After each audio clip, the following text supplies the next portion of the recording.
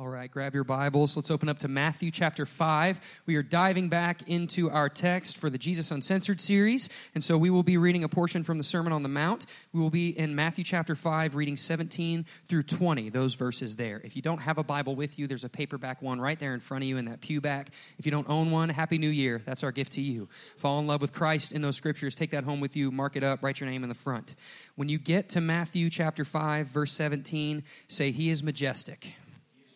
All right. Upon the conclusion of the reading of the text, I will say, "This is the word of the Lord," and you respond with, all right. Beginning in verse 17, follow along, have your eyes on Scripture. "Do not think that I have come to abolish the law and the prophets. I have not come to abolish them, but to fulfill them. For truly I say to you, until heaven and earth pass away, not an iota, not a dot will pass from the law until all is accomplished. Therefore, whoever relaxes one of the least of these commandments and teaches others to do the same will be called least in the kingdom of heaven. But whoever does them and teaches them will be called great in the kingdom of heaven. For I tell you, unless your righteousness exceeds that of the scribes and Pharisees, you will never enter the kingdom of heaven." This is the word of the Lord.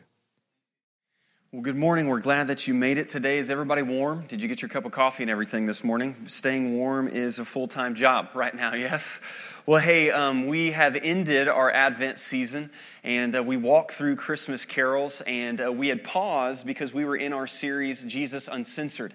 And what we were doing is looking at the Sermon on the Mount. But before we do that, I've got a few more announcements. I didn't want to sort of bombard you with everything, but we've got a few important things coming up. Last week, I was out, and thanks to Parker for leading us in a time of God's Word and everything last week. And we walked through, we've got a 30-day Bible reading challenge. And so if you weren't here last week or weren't able to pick up on that, we've got those out there at the lobby for you. And I tell you what, this morning's reading about the resurrection and everything it's just something happens when the people of God are reading the Word of God together and walking through that. So I would encourage you to pick that up out in the lobby.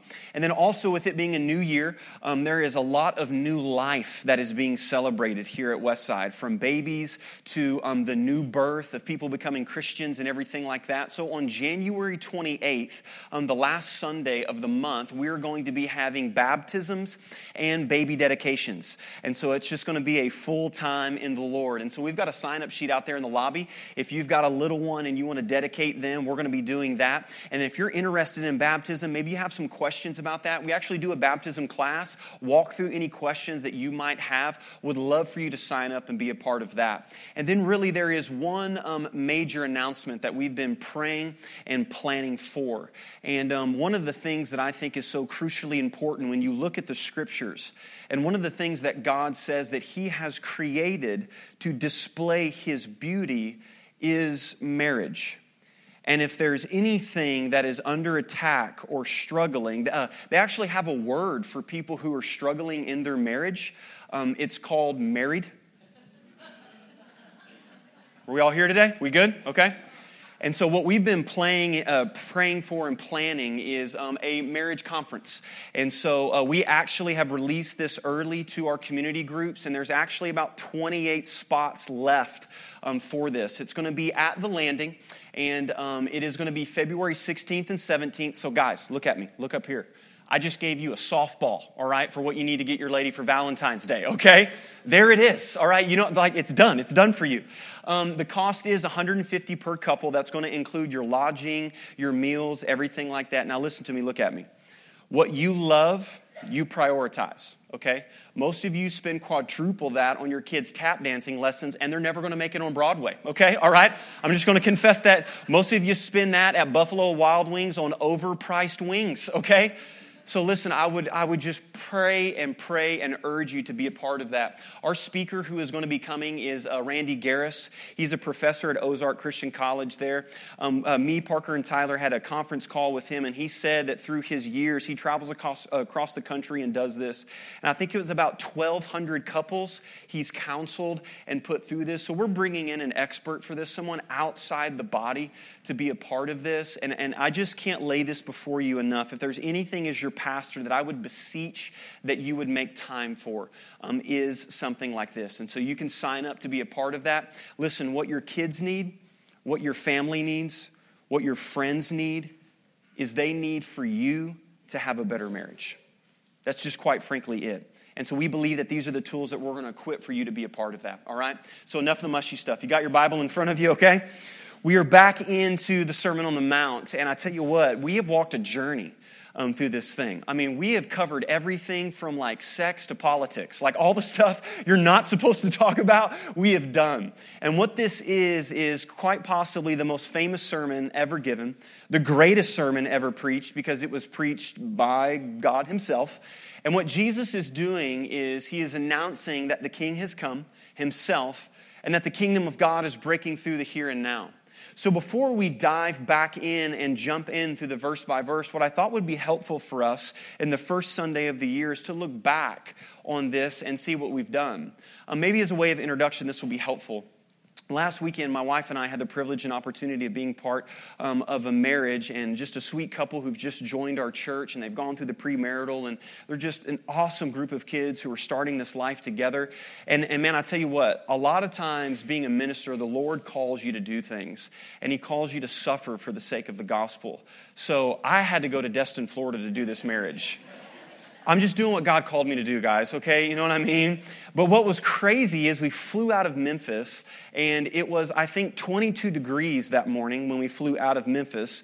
And when we landed in Destin, it was 64 degrees and sunny. And I think it was actually 6 degrees here while we were there in Florida.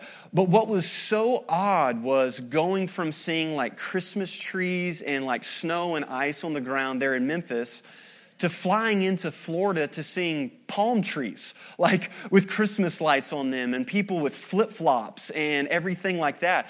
And it was so, like, I never had the privilege of like being around and seeing something like that.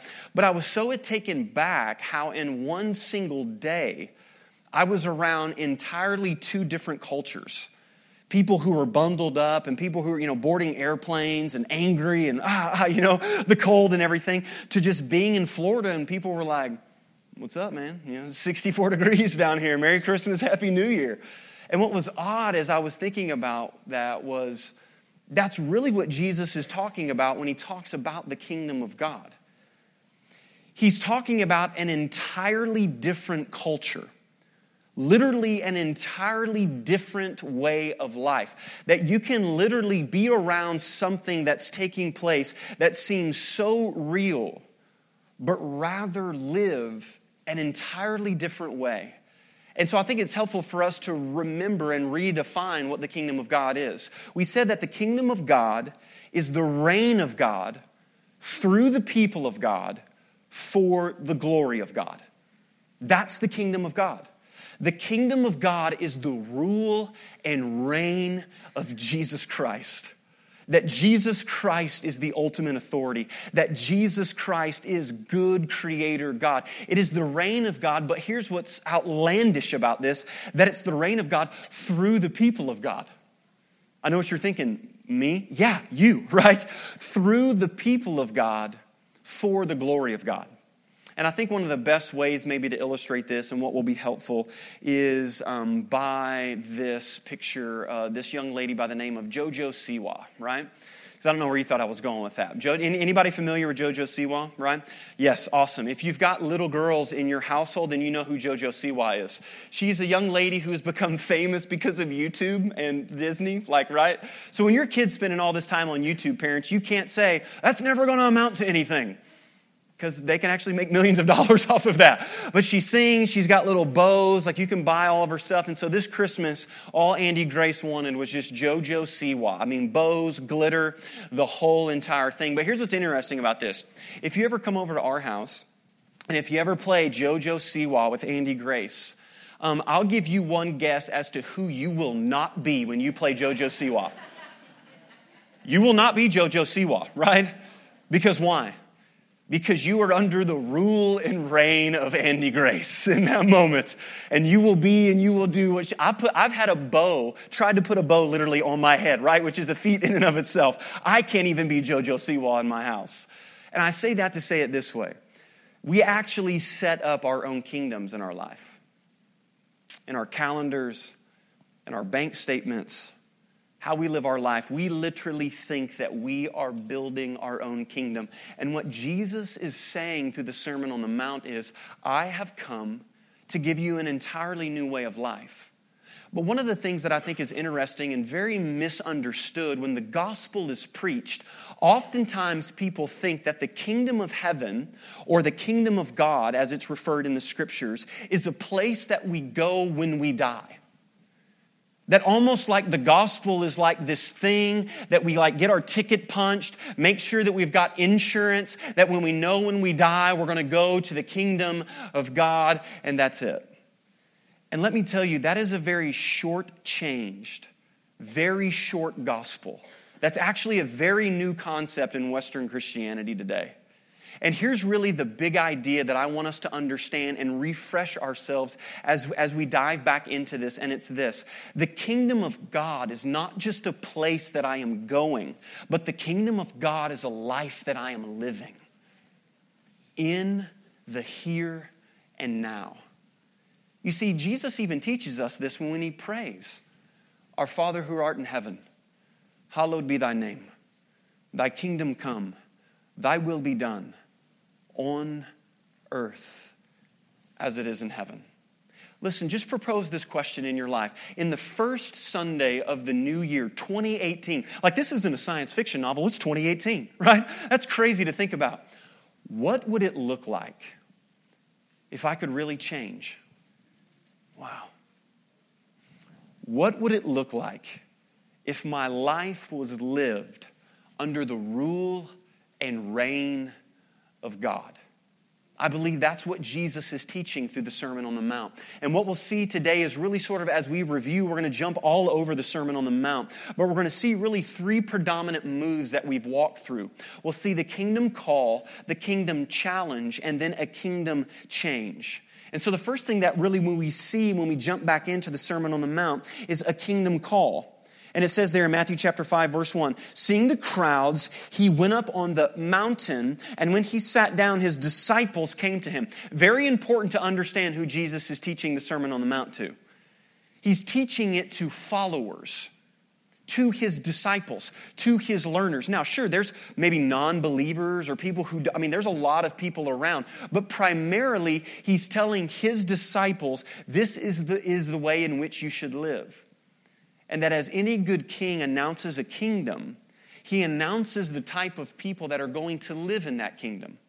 And that's what the Beatitudes are. Look at what he says. Blessed are the poor in spirit, for they shall see the kingdom of heaven. Blessed are those who mourn, for they shall be comforted. Blessed are the meek, for they shall inherit the earth. Blessed are those who hunger and thirst for righteousness, for they shall be satisfied. Blessed are the merciful, for they shall receive mercy. Blessed are the pure in heart, for they shall see God. Blessed are the peacemakers, for they shall be called sons of God. And blessed are those who are persecuted for righteousness' sake, for theirs is the kingdom of heaven. We said that word blessed could actually be translated congratulations. Congratulations to who? The poor in spirit, the marginalized, the downtrodden, the failures. See, you've got to understand that we say this all the time at Westside. The Bible was primarily not written to you, but it was written for you. So you've got to understand how the first century hearers would have understood what Jesus was saying. That the kingdom of God was supposed to be this political thing that Jesus was supposed to set up. Because we're so different than people in the Bible. They're so outdated, right? You know what I mean? And they thought that this was going to be like a force that was going to be taken over. And that it was going to be for people who had pulled themselves up by their bootstraps and worked really hard and deserved X, Y, and Z. And they didn't do this and they didn't go there and they didn't see that and they didn't read that. And by God, we made it and Jesus is here to set us free. Amen. We love Jesus, but we're mad about it, right? And he doesn't say that. He says, do you know who's going to enter into my kingdom? As Charles Spurgeon says, the doorway into the kingdom of God is low and you must stoop. It's for the broken and it's for the marginalized. That's who the call is for. So listen, here's the thing that you cannot play with Jesus. And don't do the self-pity thing with Jesus. Oh, Jesus, you don't know what I've done. you could never do anything. You could never use me. He does already know, and yet he still pursues you now. That's what's so beautiful about the kingdom call. Maybe this will help. Do you remember the cartoonist Charles Schulz? The guy who gave us the infamous Peanuts cartoons, right? The author of Charlie Brown himself. As any good art is a reflection of an artist, when he passed away, Time magazine wrote an article about him, about how his cartoons were actually a reflection of his life. And the article was really, really interesting because it talked about how his characters were always about a season in his life. And it says, Charles always loved the underdogs. I mean, Charlie Brown's baseball idol, Joe Schalbach, was the worst player in the pros. And he always talked about losing at love. Every major character has an unrelented love that's never been satisfied. Charlie Brown and the little red-haired girl, Lucy. Linus. Even Snoopy got dumped at the altar, right? We all remember that one. Happiness may be a warm puppy, but as Schulz always said, happiness actually isn't very funny. Schulz infused the strips with his lifelong feelings of depression and insecurity. He had his heart broken by a real-life red-headed young girl when he was young, and it showed how one could feel lonely even in a crowd. And then listen, don't miss this. This is how the Time magazine article ended. You see, Schulz was a lover of losers. If you've never understood what the Beatitudes are, Jesus is saying this: I am a lover of losers. That's what Jesus is saying. And I don't know about you, but that's good news for me. Because maybe you're not like me, and maybe you haven't failed in every aspect of your life. But when you sit down and you evaluate what it is to be a mom and what it is to be a wife, what it is to be a husband, what it is to just work the grind and provide for your family, and you sit and you think of all the things that you should be and that you could have been, you are crushed with the weight of guilt. And what Jesus is saying is, that's where I meet you. There.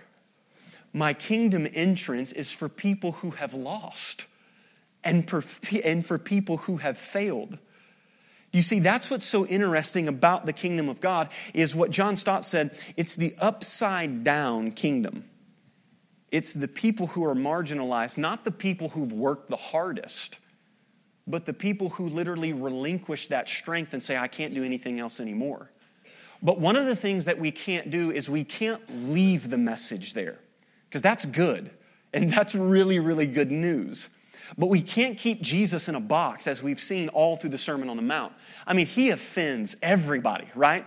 I mean, do you understand that we worship a man who was murdered, right? And then we're like, why is my life so tough as a Christian, right? Well, you worship a guy that got murdered. I mean, come on, you know what I mean? And so the next thing that we see, the move that we see in the Sermon on the Mount, is a kingdom challenge. Because we can't keep the message just there, though I think our flesh would really enjoy that. Because Jesus, yes, meets us where we are. But look at what he says. Look at Matthew chapter 5, verse 48. Look at verse 48. You therefore must be perfect as your heavenly Father is perfect. Uh-oh. Here's what you can do. You can just get a pen and mark that out in your Bible. You can just go over that, right? Or you better storm the stage. You ever hear me say something like that, right? What does that mean? The word perfect means whole, right? Not perfection, but wholeness. But Jesus is challenging us. He's saying, because of this kingdom call, because this call is so radical, and this grace and this mercy is so unlike the world, it does something to us. It moves us. You see, listen, Jesus comes to us just right where we are, but he loves us too much to keep us there. And that's what's difficult. It's just the song that we sung. He's changing me day by day. It's not a sprint, it's a marathon. This life that we are living, but we are changing. He is making us new. And oftentimes we say this thing about grace, and we oftentimes almost glorify our past when we talk about our testimonies. who I once was. And yes, that is true, and that is your story. But listen to me, that is not you now. That is not you anymore. And so the call brings a challenge with it.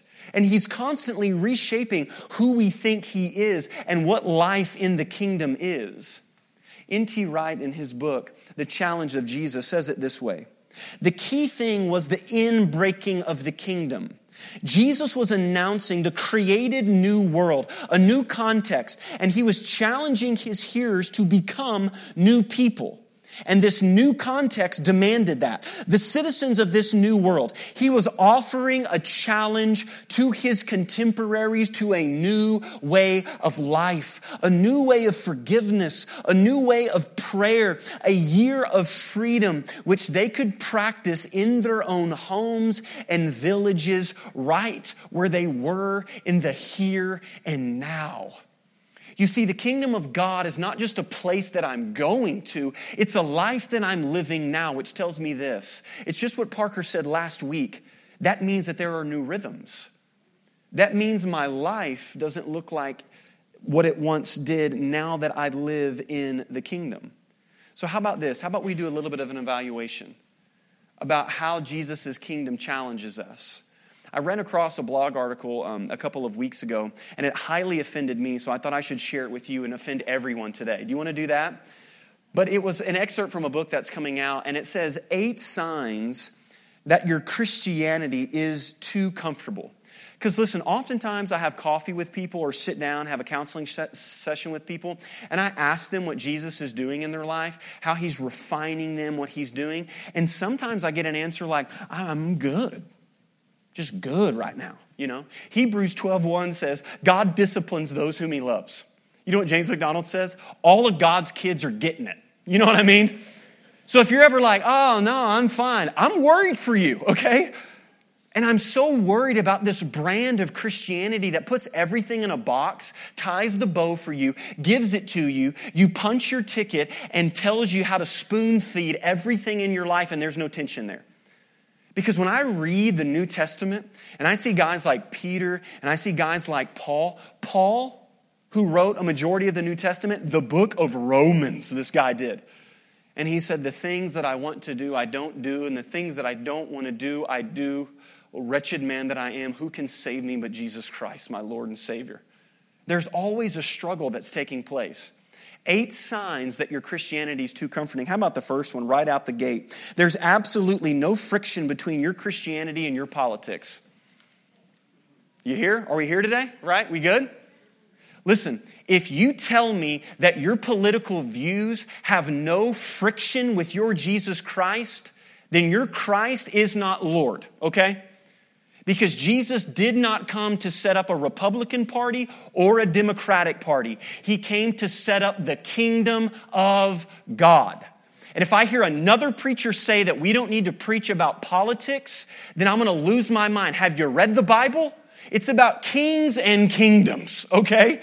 It's about Jesus Christ declaring himself Lord over the entire universe. And listen, I'll offend everybody in here. Do you know what sickens me about the Republican Party? The prostitution of the church.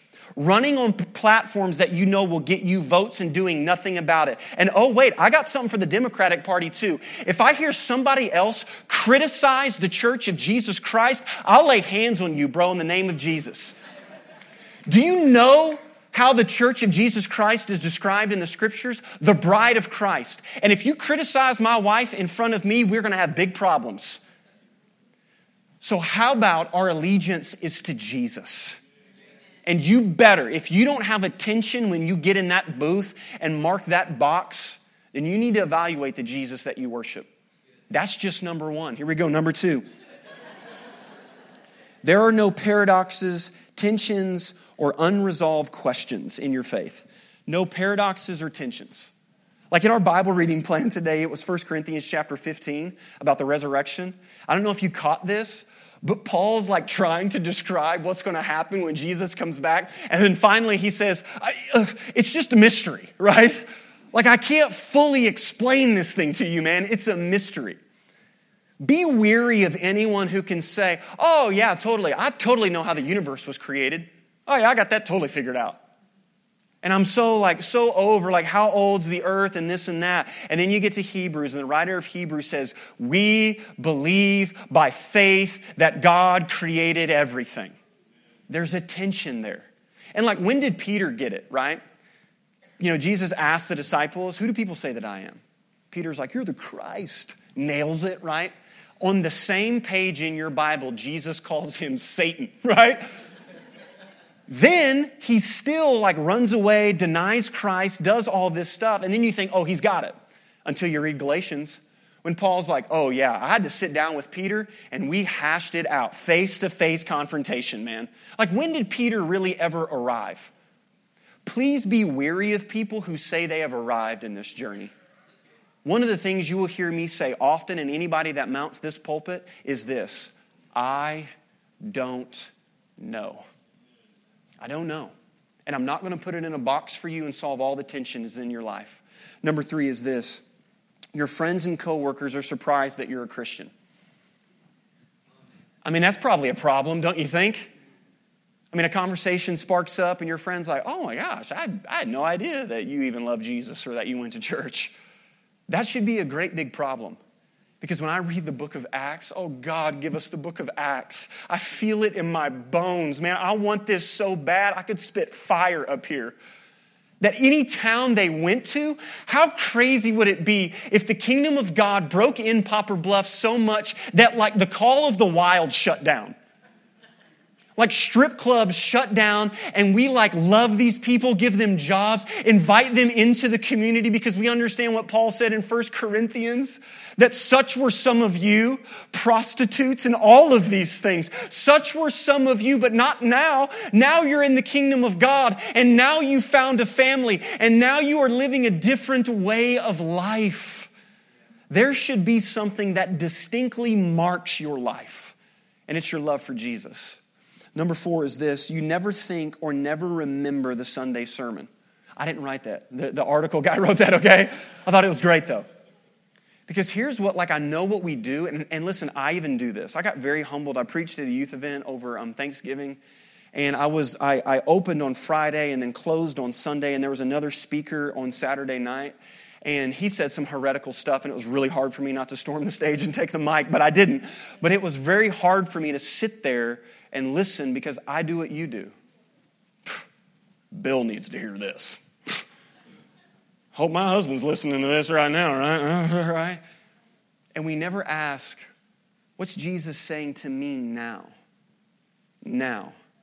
God's word always, the descriptions of God's word all through the Bible, that it cuts through, that it's like a hammer that breaks hard rocks. That we should wrestle with these things. Number 5, no one at your church annoys you. It's okay to laugh at that. That's fantastic, right? Because why?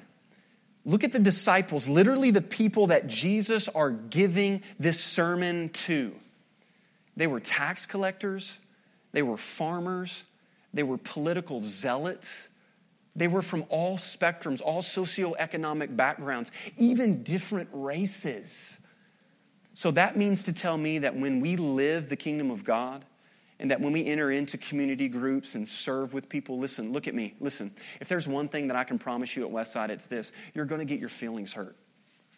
We never claim to be a perfect church. I think we're a good church, and I think we're trying, and we love Jesus. But there is no perfect church. And the world tells you that if there's any confrontation at all, then you need to run. It's not good. And the scripture speaks of something entirely different. Remember, the kingdom of God is the reign of God through the people of God. And it's not perfect. And there's going to be people that rub us differently. But at the end of the day, it is for the glory of God. The next one is this: you never feel challenged, only affirmed. That's something that's very new within Western, right? 12 positive thoughts to start your day, right? Right? How about Jeremiah 17:9? Your heart's desperately wicked. Who can understand it? Have a great day, right? It's just, and listen, we're all for affirmation. We see that Jesus came in what? Grace and truth. You're only going to appreciate grace when you understand truth. And you will only understand real truth when it's packaged in grace. So we are constantly being challenged and being made new while we are being affirmed, right? And then the next thing is this. You've never had a truth and love conversation with a friend. And that's real. You've never had a truth in love conversation with a friend. If you're really living this and you're really allowing the kingdom of God to penetrate your life, which means that you're allowing people to enter into your life, then that means that you're going to have conversations with people. And people are going to have conversations with you. And listen to me, if you're the one always giving advice, always correcting, always this and that, then you've set your life up and built walls to where you're the one who's looking down and nobody else has access to you. Right? We're all constantly being challenged, constantly being held accountable. That's the way that God has set this up. But the difference is, listen, here's the difference. That acceptance is never the issue on the table. We're always accepted upon what Jesus Christ has done for us in this community. And how unloving would it be if you understood and knew that someone had a tumor or had something in their life that was killing them, and you did not tell them that? How unloving would that be? You see, when the kingdom of God breaks through, it does make us uncomfortable. And then the last thing is this. No one in your church could comment on any area of growth that they've seen you in your life. When I read that, I was like, because listen, we're up here. My stuff is on blast for y'all. That's one of the hardest things about being up here, man, right? Well, Jason was off on that today. Yeah, well, so are you, man. You know what I mean? That's what's hard. That's what's hard about being a pastor. And when I read that, we were on the thing before we took off. And I read it again and I thought, God, do it in me, man. Do it in me. Do it in me. I need the marriage conference, man. I need that. I need the 30-day Bible reading challenge, man. I need truth and love conversations, man. I need this stuff. Listen, nobody's ahead of anybody in this thing, right? No one's yelling at anybody. We're all dragging each limbs blown off, bloody massacre. But listen, we're not going to leave anybody behind. We're not leaving anybody behind in this thing. Because if the kingdom of God is real, and if it's breaking in through the here and now, then we are pushing, we are pulling, we are affirming, we are correcting. This is what the challenge of the kingdom call does in our life. And here's simply what I'm trying to say. Jelly on the bottom shelf. Healthy things grow. Healthy things grow. Do you know what I do with our kids? I don't sit them in a chair and put a plan out and yell at them to be taller, longer hair, to grow, right? I don't yell at them to grow. What do? You provide an environment. You feed them. Listen, health precedes growth.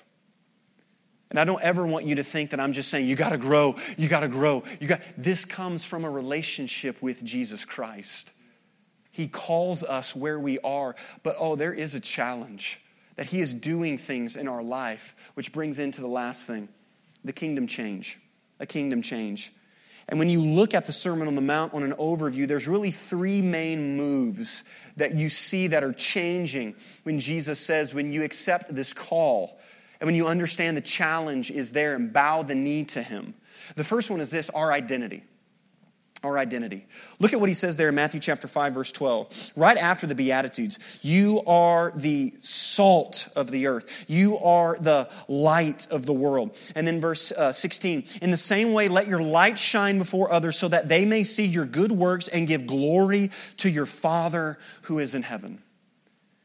Jesus says that something changes about our identity. And this is what we always get wrong. We think that we'll change our activity and then that'll change our identity. So here's what we do. We pull ourselves up by our bootstraps. We try real hard. Listen, we even do this with good things. The 30-day Bible reading challenge, right? I'm going to read through this for 30 days straight. And on day 31, my life is totally in order now. This is great, right? And that's not the gospel. You see, we say this all the time. What you believe determines how you behave. That's why you lie, right? You're not a liar because you lied, right? You lied because you're a liar, okay? Right? That's why, that's the sin issue, is we believe that blank will give us the most pleasure and comfort in our life. Good works, achievement. God will love me if blank. And if there's anything in that blank other than Christ, it is blasphemous. But Jesus says, when you understand the call in the kingdom of God, your identity changes. You're not who you are anymore. You are a new person. That's why oftentimes we are not into behavior modification here. We're into heart transformation. That's why every week we lay before you, this is who Christ is. This is what he has done. And in light of that, this is what your life should look like. That's how the New Testament is. Every book opens up with, this is God. This is the plan. This is Jesus. The Holy Spirit comes in. And then the rest of the chapters are, what are you doing? Stop doing that, right? Why? Because of the previous chapters. Because of what God has done. It's our identity, and then it leads us into our activity. Our activity changes. And do you see, let's just overview this. Look at Matthew chapter 5, verse 21. Jesus talks about anger. Remember that sermon, right? We all left here murderers. You know what I mean? Anger, sex, marriage, retaliation, loving your enemies, praying, money, all of those things. Jesus says what the kingdom of God does is when it comes into your life, it sets up shop and reprioritizes everything. Everything. And do you remember the big idea that we had for 5 weeks in a row through all of those? In my relationship with Jesus, what I do is not as important as why. Oh, you don't remember it? Do I need to preach the sermon again? You guys ready for this?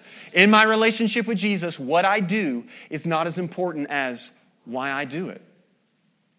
We should constantly be asking ourselves that. And listen, if there's anyone who needs to ask themselves that question, it's Christians. It's Christians. Because you know what idolatry is, right?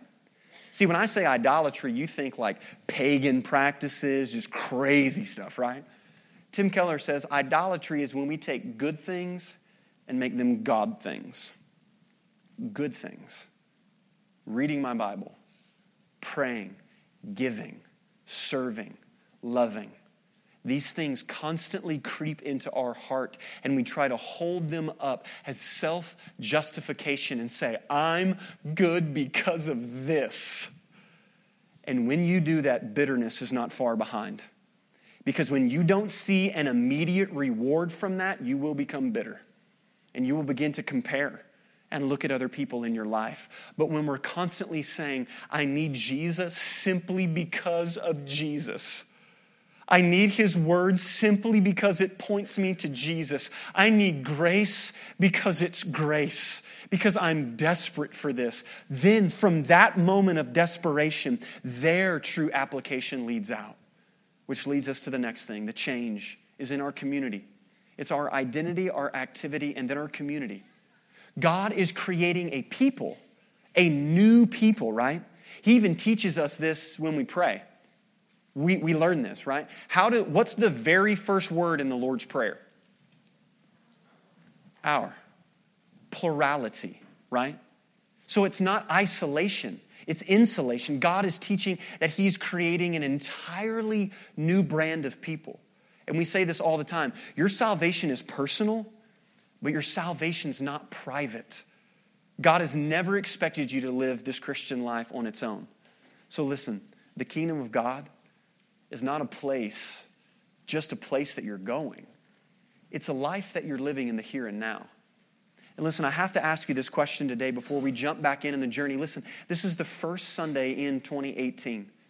And the question that I would love for you to leave this place with is, where's the kingdom of God breaking into my life? Because Jesus teaches us that it breaks in through forgiveness. Letting that person go. Free them of the debt. Through giving. Through the way you read the scriptures. The band's going to come up and lead us in a time of response, but we have to leave it in a certain way. Because how is this kingdom so different than any life that we live? Because this kingdom is the only kingdom where the king lays down his life for you. Listen to me. Every other kingdom that you try to build will require you to sacrifice for it. If it's your kids, if it's your job, if it's your marriage, if it's anything, it will always require that you sacrifice for it. And what Jesus says is that I'm the king who lays down his life for you. I'm going to end with this. Tim Keller says it this way. When you see Jesus caring for the poor, forgiving his enemies without bitterness, sacrificing his life for others, living a perfectly loving and perfectly sinless life, you say, I can't do that. And you're right. You can't. Jesus Christ only as an example will crush you. You will never be able to live up to it. But Jesus Christ as the Lamb, Jesus Christ as the Lamb will save you. Because on that cross, Jesus is getting what we deserve so we can get what he deserves. When you see the great reversal, it is for you. And when you see that he gave up all the cosmic wealth and came into our poverty so that you could be spiritually rich, this is what changes you. You see, the kingdom of God breaks in through surrender. And what will make you surrender most is seeing that Jesus surrendered for you. That changes everything. I'm going to pray and you're going to come to the tables and you're going to see the elements of the body of a king that was broken for you. Name another king like that. For while we were still sinners, Christ died for us. The kingdom of God is not just a place that we are going. It's a life that we're living now. Heavenly Father, we come before you and I pray, Holy Spirit, I pray that you would break in through the here and now. May the kingdom of God break into our reality now. The first weekend of 2018. May we see marriages restored. May we see prodigals returned home. May we see addictions broken. And may we see the miracle of a new birth when someone crosses from death to life.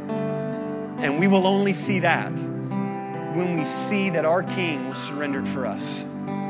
Holy Spirit, have your way with us. We pray this in the holy and in the perfect and in the precious name of Jesus Christ.